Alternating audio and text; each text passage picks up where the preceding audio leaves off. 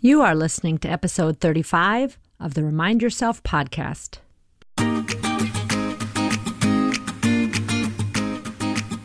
Welcome to the Remind Yourself podcast, the podcast for physician moms just like you who want to ditch mom guilt, stop yelling, and start enjoying their lives today.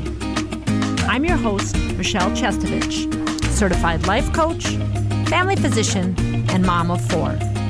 If you want to overcome overwhelm for once and for all, this is the place for you. Hello, Mama Docs. Welcome back. I'm so glad you're here. Last week was a particularly challenging week for me. Why? Because it was leading up to National Physician Suicide Awareness Day. And as many of you know, I lost my dear younger sister this past spring to suicide. She was a young physician mom who was struggling, and we didn't know. So I was going to be speaking at a vigil in her honor, as I mentioned on the podcast last week, which was a wonderful tribute to her and another physician mom that we recently lost. And I was also going back to my alma mater, the University of Minnesota, this past Friday to speak to some residents about physician suicide. I wanted to raise awareness and to start the conversation about where we need to go from here. Now, I've never wanted to be a speaker, but I was invited by a chief resident earlier in the spring, and I thought to myself, yes, I must do this in honor of Gretchen. I must continue to raise awareness and have this important conversation. And as I was getting ready for my speech, I thought to myself, there's such a spectrum of mental health in our society. There's on one side, everyone's feeling great, and on the far extreme is when someone has perhaps severe depression or anxiety. I'm hoping at that point that you're seeing a therapist or a physician and being regularly monitored. But I was thinking through, what about the whole middle zone that many of us live in, right? This gray zone of emotion. And I started thinking to myself, how do we know if we're getting into trouble? Because here's the deal. I don't think my sister knew how bad it was getting. Yes, she knew she had anxiety. She had reached out and was seeing somebody, but I don't think she knew it was getting more severe. Certainly her siblings, all in medicine, and her partner, loving and kind, we didn't recognize the signs. So as I was preparing to speak to the residents, I started thinking, what are the signs? Now, certainly, if we're filling out a PHQ-9 or a G87, we can grade ourselves, right? And there may have been some times in my past when I've given it to the patient, I've sneaked one aside for me to fill out, and I thought to myself, yeah, I should probably talk to someone and get some help for my anxiety. But I digress. Because again, so many of us live in this gray zone in the middle, and we think everything is going okay, and that it's just supposed to be so hard. So I started thinking to myself, in medicine, we have algorithms when things get really tough.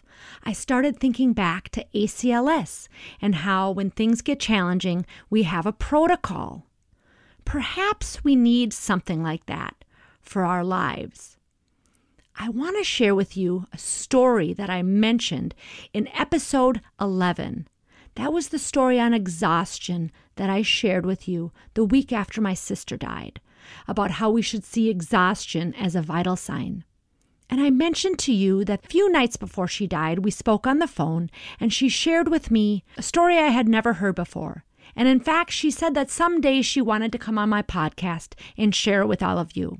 Unfortunately, she's not here to share the story, but I will share the story. It's a wonderful story, so here we go. So, as you've heard before, I come from a family of healers. My older brother's a physician, I'm a physician, my younger sister is a dermatologist, and my baby sister Gretchen was a radiologist. So she got wisdom from all of us over the years, right? Probably some of it that she didn't even want, right? Because that's what we siblings do. At any rate, we were so proud of her, and she was so excited to begin her intern year. She shared with my brother that she was feeling a little bit nervous about going to her first code.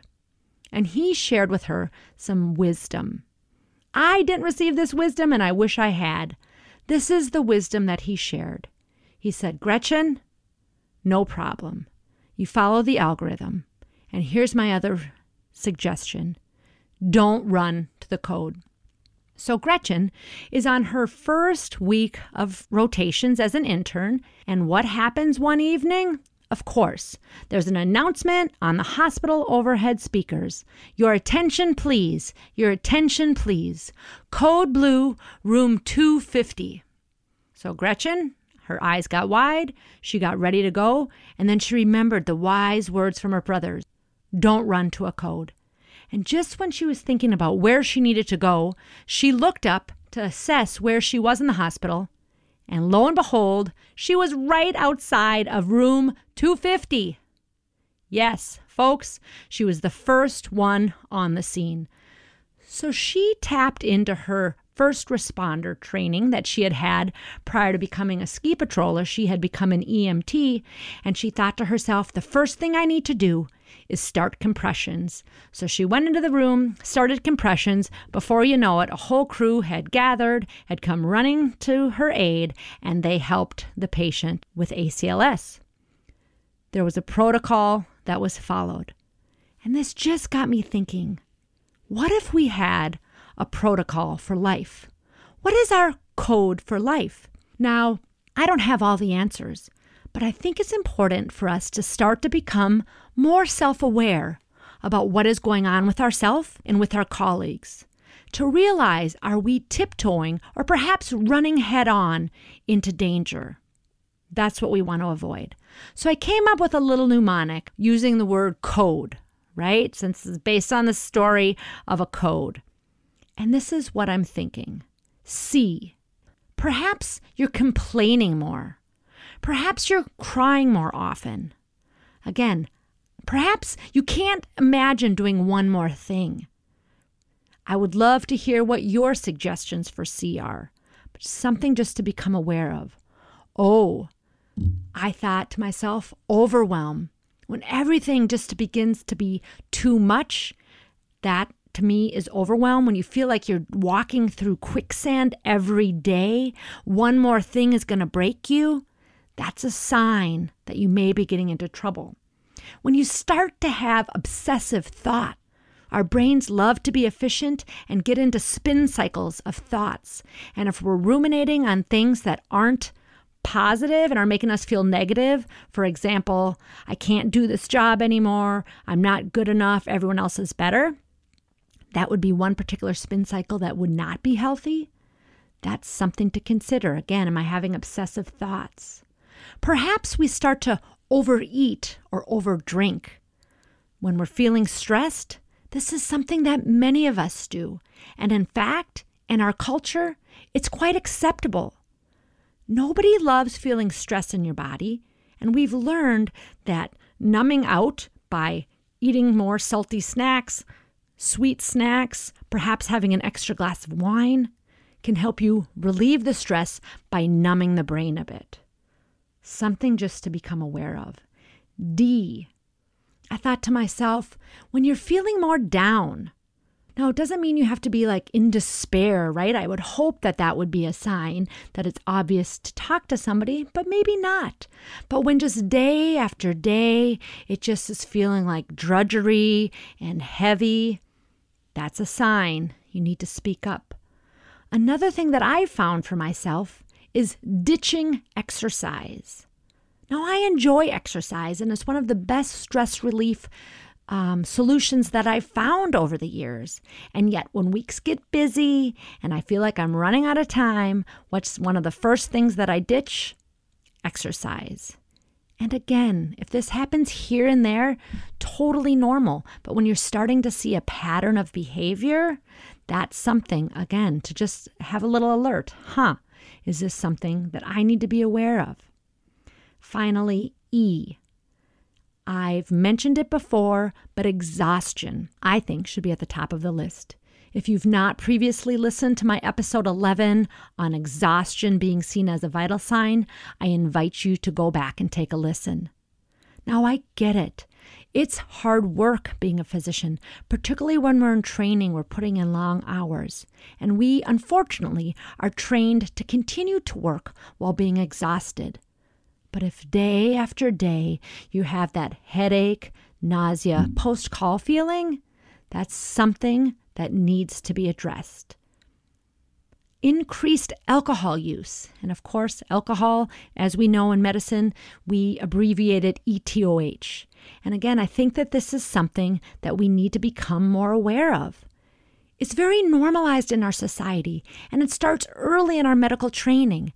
I joked with the residents last week that it started in med school. After you take a test, you go down to Sally's, the local bar, to celebrate. Having beer, having a good time becomes normalized. And then in residency, it becomes a way to deal with stress for many people. And for some, it just becomes a habit that you have a hard day at work and you think to yourself as you're driving home, I can't wait to pour myself a big glass of wine.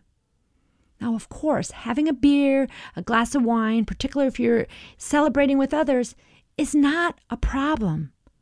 But perhaps for some of us, it is becoming a problem when we're doing it repeatedly and more out of an urge and a habit than just, having a glass with a nice meal. So again, none of these things are the ultimate answers. These are just some things that I've been thinking about that I want us to become more aware of. Why? Because burnout is real. More than 50% of us experience it at one point or another.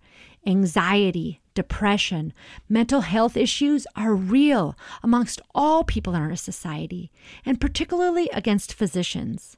And after having lost my dear younger sister to suicide in March, I've become much more aware, and I just want to sound the alarms because we didn't know. I don't think she knew. So I'm just sharing this as an example of how we can kind of check in with ourselves, right? Check in regularly with ourselves, with our friends, with our colleagues. I can't wait to continue this conversation with all of you. I would love more ideas, and I will be sharing more tips and tools on how to help us become more aware and how to relieve stress and all of the things that I've been talking about for the last, I guess it's been 9 months since I started this podcast in January. So more will be coming, but I just wanted to share this little story about how I think that we need a code for life. I can't wait to hear from you. I can't wait to share your ideas. And until next week, peace and love to you. Are you ready to take control of your life and put these tools into action? I'm here to help. I offer free consultations for physician moms to see if my one-on-one coaching package is right for you. You can sign up for a free consult at www.mamadoclifecoach.com.